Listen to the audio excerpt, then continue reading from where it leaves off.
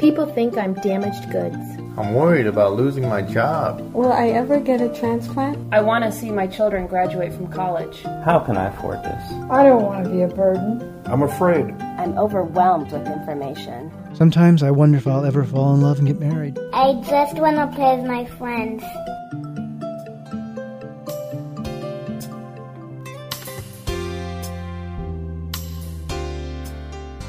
You're listening to Kidney Talk, streaming health, happiness, and hope to the renal community, with your hosts, Lori Hartwell and Stephen Furst. Well, welcome to Kidney Talk. We're still here on the PEP program training in El Segundo, California. We have a really interesting guest coming up. Bobby Walker. He has a fascinating story because one of the things that happens in the kidney community, and it's not really spoken about, is there is addiction. Patients who are alcoholics and addicts, and just like every part of the world. Exactly, Yeah. And it's really hard to figure out how do you get sober, how do you stop taking drugs. My mom's a recovered alcoholic. She's been sober for over 20 years. 20 years sober. So what do you feel like when you drink massively in front of her? All those pina coladas. My goodness, and... I know. I mean, yes. I'm such a lush know. over here.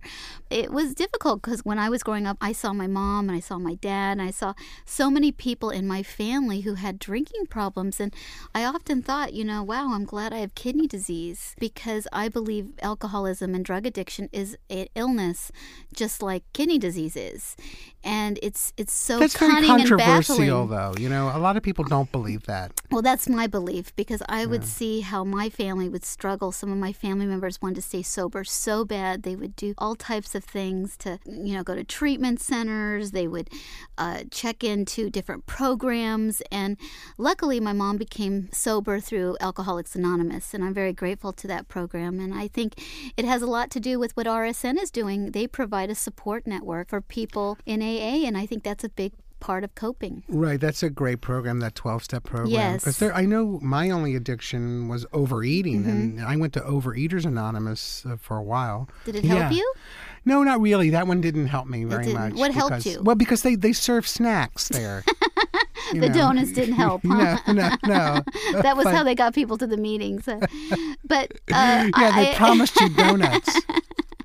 But it's such a serious issue. And right. I know and a lot of people out there are dealing with addiction and trying to dialyze. Can you imagine being a kidney patient and having to dialyze and worry about your meds and being a drug or alcoholic? Well, then being on a fluid limit and being an alcoholic, that would be difficult. My gosh, you would have to go I never even thought of that. When we come back, we're going to speak with Bobby Walker, and he's going to tell us all about his struggles with addiction, alcoholism, and being a kidney patient. Okay. Think happy, positive thoughts. Happy, positive thoughts.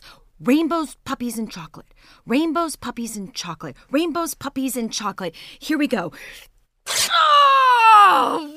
Rainstorms, pit bulls, and cheap candy. Are you tired of tape burns, infections, and embarrassing slips of your PD catheter? Oh, hurricanes, coyotes, and old fish sticks. I know she is. There's a revolutionary new product for dialysis patients developed by a dialysis patient. The PD Security Band will hold your catheter in place without using tape, helps prevent infections, and is custom-made to fit your own body shape and size. It's long-lasting, affordable, and best part is, it's comfortable. For more details and get to your own PD Security Band, log on to www.patientpride.com. Oh, tsunamis, rabies, and food poisoning. Like I said, that's www.patientpride.com. I haven't had a drink in 19 days. My eyes are clear and bright without that haze. I like the preacher from the Church of Christ. Sorry that I cried when I talked to you last night. I think I'm on a roll here in Little Rock. I'm solid as a stone, baby, wait and see.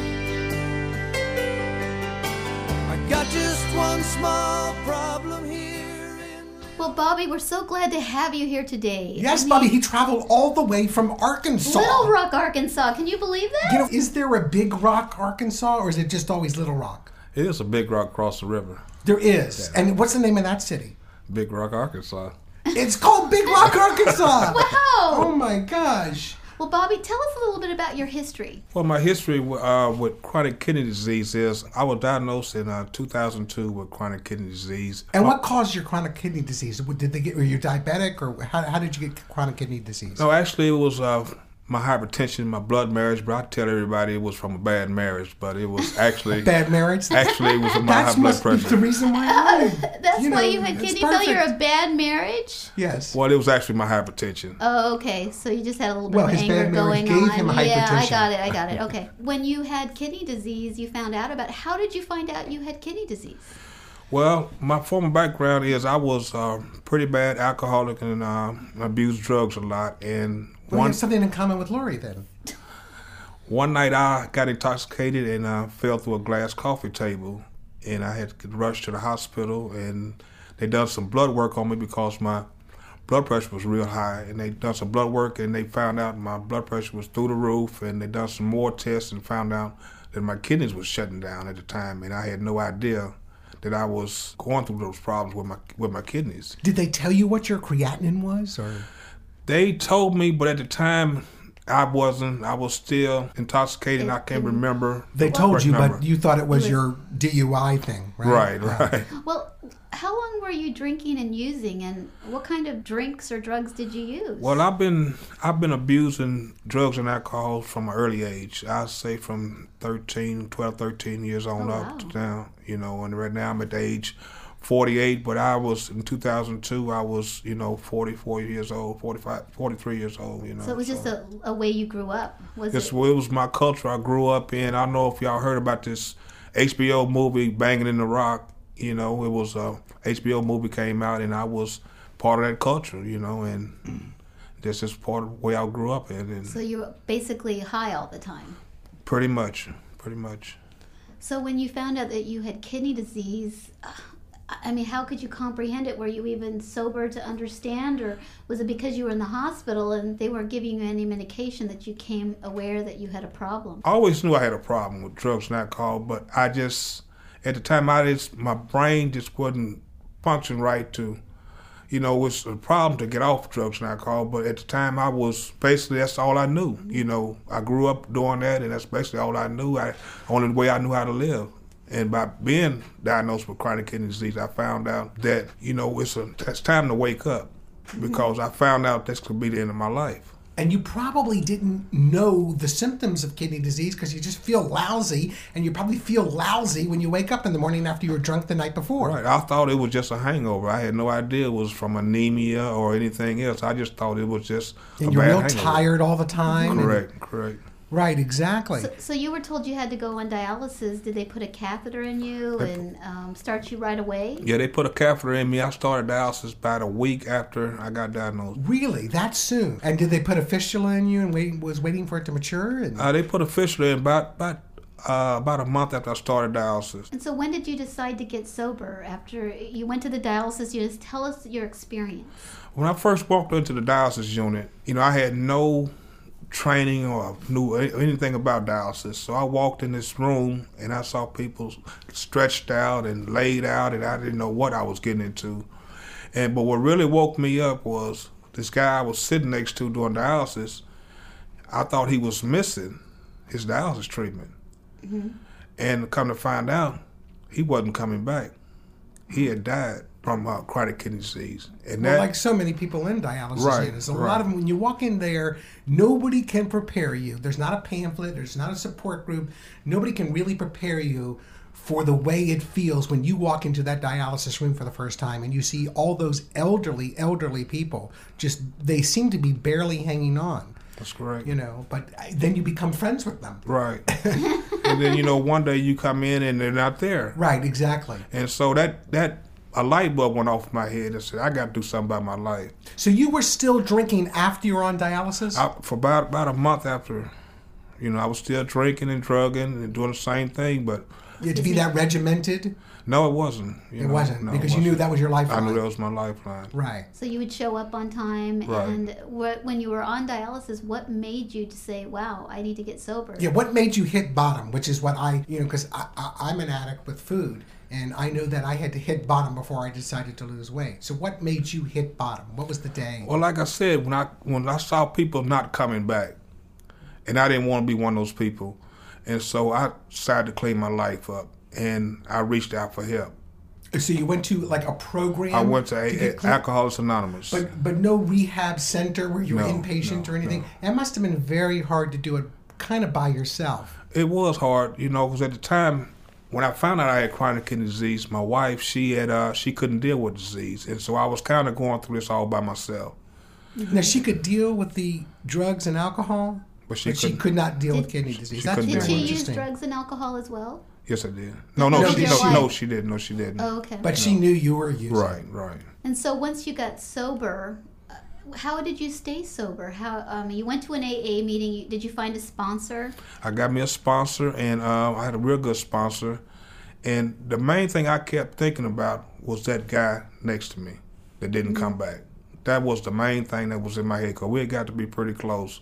What was his name? His name was David. David. And David and I got to be real close, and he was going to his treatments, but he just stopped coming. And I thought maybe he had missed one day, and then the next time he wasn't there also. And so I asked the nurse what happened to him, and they didn't know. And they found him in his house. He was dead. He had been dead for 3 or 4 days and didn't want to know it. Wow, that's pretty interesting. You'd think that they would call, if he missed his dialysis or something like that. Yeah. Well, if they don't answer, what are they going to do? Send the police over to get you? Well, that's true. That's true. It really shows if you don't have family who cares about you, it's really difficult. Well, tell us about what it was like. So here you are, you decide to make a decision, you go to an AA meeting. What kept you sober, like day after day? I mean, with kidney disease, you get depressed, and that was your crutch. Alcohols and drugs were your crutch. Right. How did you transform that? I remember that day I walked in the dialysis center, and I knew I didn't have no support. And so I kept seeing other people coming into the center, and I knew how they felt, because I had felt the same way. And so I reached out to my APN and asked her, could I help other patients? That was my therapy, because I know if I was drinking and drugging, I wouldn't be able to help them. So that kept me something in my mind that I need to be sober to help other patients. So you finally realized that you were valuable and you could use your life to help others, and that was the turning point. That was the turning point. And the motivation that made you say, look, I can do this day in and day out. Wow, when we come back, this is so fascinating. This is like, watching a reality television show, like court TV. Have you ever been locked up because of your drugs and alcohol? No, I haven't. Oh, you were so lucky. Yeah, I am very lucky. Because we could all sing like that Bad Boys song. Bad boys, what you gonna do? What you gonna do when they come for you? Bad boys, what you gonna do? What you gonna do when they come for you?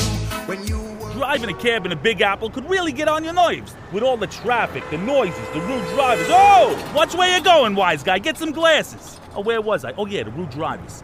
There's one thing I wish was a little louder or not so quiet. Secondary hyperparathyroidism. I know it's a big word, but you know what? It's a big problem. It's often referred to as the silent disease. I didn't even know what I had until I experienced weakness, achy bones, itchy skin, and sexual dysfunction. But you didn't hear that last one from me. Some people call it the bone disease because of the loss of too much phosphorus and calcium. But what you don't know, Mr. Smarty Pants, is that it also affects soft tissue like the heart, the lungs, the blood vessels, bada bing, bada boom, and that's about everything. So don't be a wise guy. Wise up and talk to your doctor about the big word. Secondary hyperparathyroidism. Whoa, for crying out loud, do me a favor, Grandma. Get off the road and throw away your keys. And now it's time to Ask the Nephrologist. How long can I live on dialysis? And here's Dr. Alan Nissenson with the answer. Life expectancy is always one of these things that is better predicted with a crystal ball than with science. And if you sit down with your doctor, he can look up on a bunch of charts what somebody age 50 with diabetes, starting on dialysis, what the average life expectancy is. What I think is a better way to think about this is that nobody knows how long anyone's going to live. And any number that I could give you off a statistical chart is just a statistic. It applies to a large population of patients. You could live longer, you could live shorter. And I don't find that terribly useful discussion.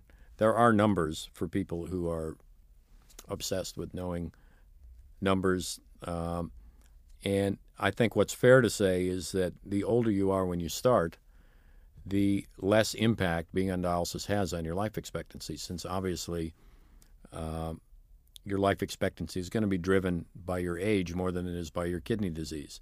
The younger you are, the more the kidney disease is really going to influence your survival. And if you're very young, if you have to start dialysis when you're 20 or 30, then life expectancy is more like someone who's 70 or 80 than it is like someone who's 30. And that's a challenge to the scientists working on the whole problem of kidney failure, to understand why does a 30-year-old, just because they have kidney failure, look from a heart point of view and from a life expectancy point of view like an 80-year-old. That's not obvious from a scientific point of view, and that's probably the major focus of research right now in the area of early kidney disease. But all one can honestly say is that if you didn't have kidney disease and you weren't on dialysis, you for sure would have a longer life expectancy, barring getting run over by a bus or something. But in terms of from normal medical conditions, so yes, it shortens life. There's no question about it. But how much is not just dependent on looking at a bunch of charts. It's also dependent on how well you participate in your care, because the better you can control your diet, your blood pressure, the amount of fluid you take in between treatments, the better the outcome is going to be and the longer you're going to live. And those are things that are under the patient's control. The Ask the Nephrologist segment of this program is intended for informational purposes only. It is not intended to be a substitute for professional medical advice, diagnosis, or treatment from your physician. Always seek the advice of your own healthcare provider regarding your medical condition. The Renal Support Network and the Renal Physicians Association make no representations or warranties and provide no guarantees of any kind as to the accuracy of any information provided during the Ask the Nephrologist segment. I think I'm on a roll here in Little Rock. I'm solid as a stone, baby, wait and see. I've got just one small problem here in Little Rock. Without you, Bobby Walker, what are you doing now? Right now, I'm a volunteer coordinator for my OPO. That's my organ procurement organization. Those people that organize the transplants in Arkansas. Oh, what's the name of that organization? It's called Aurora. It's ARORA. One thing we haven't let the listeners know is that after you were on dialysis, how long were you on dialysis? I was on dialysis for 3 years. And then you got called for a transplant. I did get called for a transplant, and it was a good day in my life, January 24th, 2005. Where were you? I was at church. You were at church. Wow. I was at church. And your pager? Prayers were answered, went off. man. Yeah. At all places, I was at church, yeah. And how long had you been sober when you got called for the transplant? I had been sober right at 3 years, but a little under 3 years. Like I said, I drank and drugged about a month while I was on dialysis. One of the things that I'm curious about is, and I'm very familiar with alcoholism and drug addiction, not because of I have a problem, but my family does, and I know that I'm prone to addiction because it's an illness just like kidney disease. Correct. There's these low points in your life. And then I think about when you get a transplant and you take prednisone, it can make you crazy sometimes, the emotional roller coaster. How did you deal with a day-to-day basis of not turning to drugs and alcohol? Just seeing how my life was now compared to how it was then. Mm-hmm. There's no comparison, right? There's no comparison at all. Right. I mean, it's such a joy to wake up with a clear mind and wake up with a hangover, not knowing what you've done the night before and things like that. So it's just a wonderful thing. It's just like a measuring thing, if you either take this life or that life, and I'd rather take the good life any day. Did all your friends change? No, they didn't. You still have the same friends that you had before, or did some of your friends have to change? This is what I call my true friends. My true friends are still there. Mm-hmm. But what about your drinking buddies? No. No, they didn't want to be around you. They didn't want to be around me. You've changed those for Renal Support Network friends now, right? That's right. Yeah. Well, this is a fascinating story. Now, you told us that you had met your donor's family. I have met my donor family. What was the situation? Who was the donor? My donor was a 39-year-old white male. He was working construction at a state park lodge in Paris, Arkansas. It's called Mountain Magazine. He fell out of a crane. Right, like a cherry picker. Cherry picker, that's what I was trying to say. And he got killed, and so his family had decided, to donate his organs. And I got one of his kidneys, and another one of his kidneys went to New Orleans. Really? Yes. So what was the reunion like?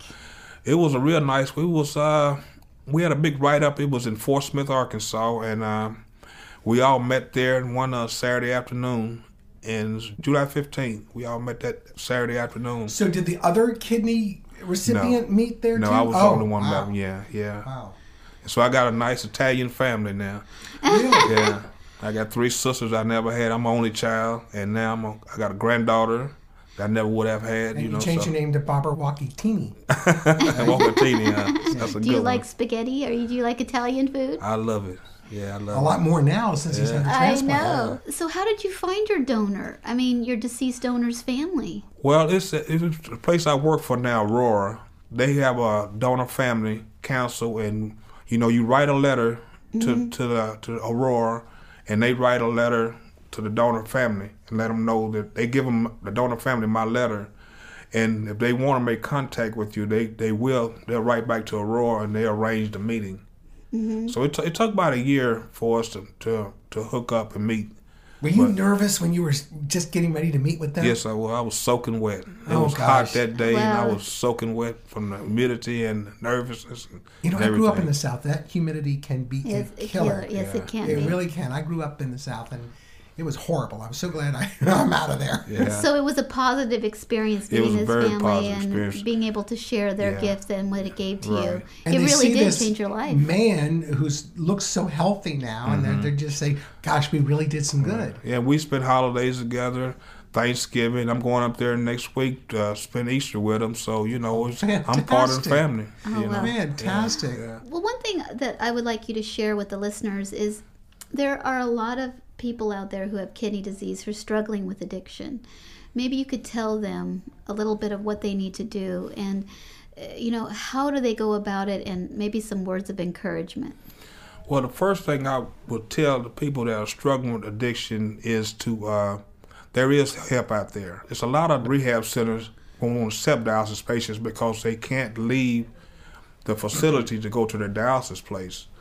But there are other avenues that you can get help, and then to talk to your social worker and ask them to do anything they can if you know that you want help, that you need help. The other interesting thing is I know when you get on a transplant list that they make you jump through hoops, medically, to make sure you're medically sound to have a transplant. Right. So were they aware of your past drug habits? Yes, they were, yeah. And when you use drugs, did you ever use them intravenously? No, I didn't, no. So it was always all by mouth, by mouth, right. Oh, okay. Right, so you didn't have the problem with using needles and stuff like that? No, it was... And did they check your liver and all that kind of stuff? Right. Everything was checked out, and everything. I was fine after I, quit the drinking and the drug, and everything was fine.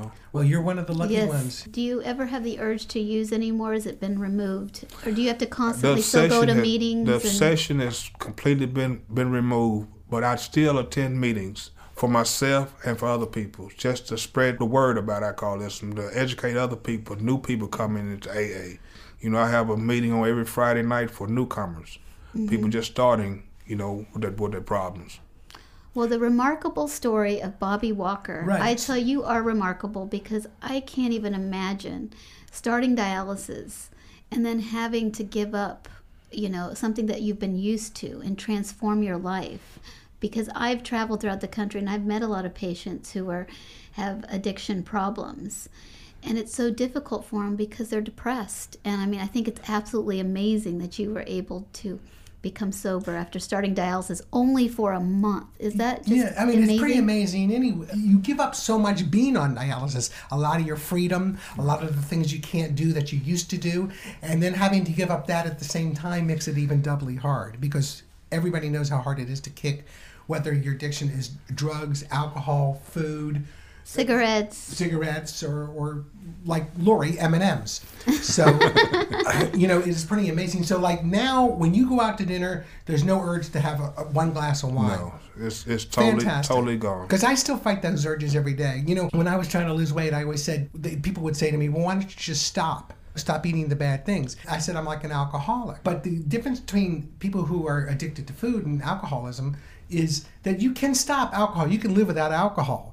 So it would be like me saying to an alcoholic, well, you can only have 3 glasses of wine a day, one at breakfast, one at lunch, and one at dinner. So there's always that temptation every time you eat a meal to eat a little bit more. So it's very difficult, and I really identify with how tough it is to lose weight and to stop something that you are totally addicted to. So my hat's off to you. Yes, Bobby, I've gotten to know you over the years, and you're absolutely remarkable. You're an inspiration to all people, especially people who have kidney disease, and I'm proud to know you. And we actually have a petition going around this meeting here that we are going to change your name to the Remarkable Bobby Walker.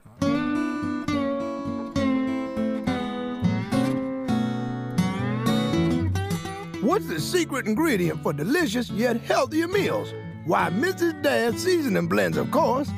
The 12 varieties of Mrs. Dash are all made up with a unique blend of 14 natural herbs and spices to make side dishes snap, potatoes pop, and dinners taste unbelievable.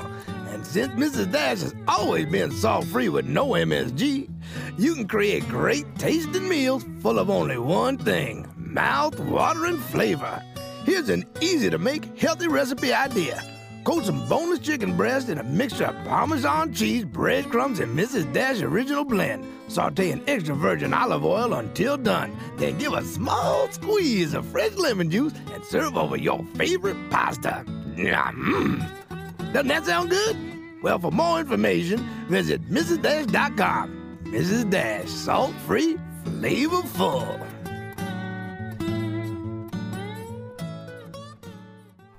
Can you imagine that he continued to do drugs and alcohol a month into dialysis? I mean, it's amazing that he even decided to change his life. Can't imagine what it's like a month after dialysis because I was 2 years old. That first month is the most difficult. Oh, I know, and he was drinking and doing drugs.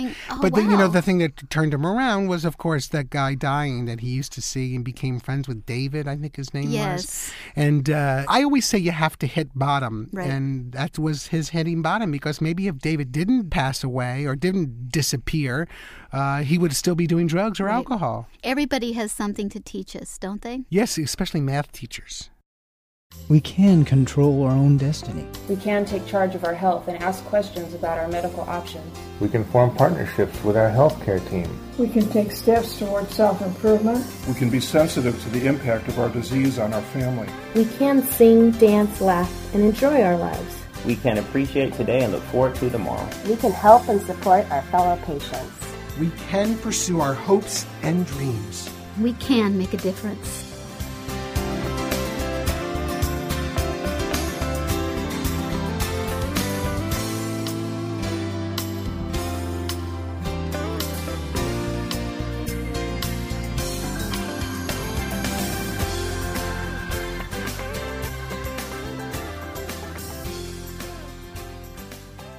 Renal Support Network would like to thank everyone who has made this show possible. Kidney Talk's founding sponsor is Amgen. Generous support is provided by Roche Pharmaceuticals and Astellas. Friends of Kidney Talk are Abbott Laboratories, American Regent, and Fresenius Medical Care North America. Thank you for helping us stream health, happiness, and hope to the kidney community. Visit rsnhope.org for more information. The opinions, recommendations, statements, and advice contained on Kidney Talk are for information only. You should not use the information on the show to diagnose or treat a health problem or disease without first consulting with a qualified healthcare provider. Please consult with your healthcare provider about any questions or concerns you may have regarding your condition or dietary regimen.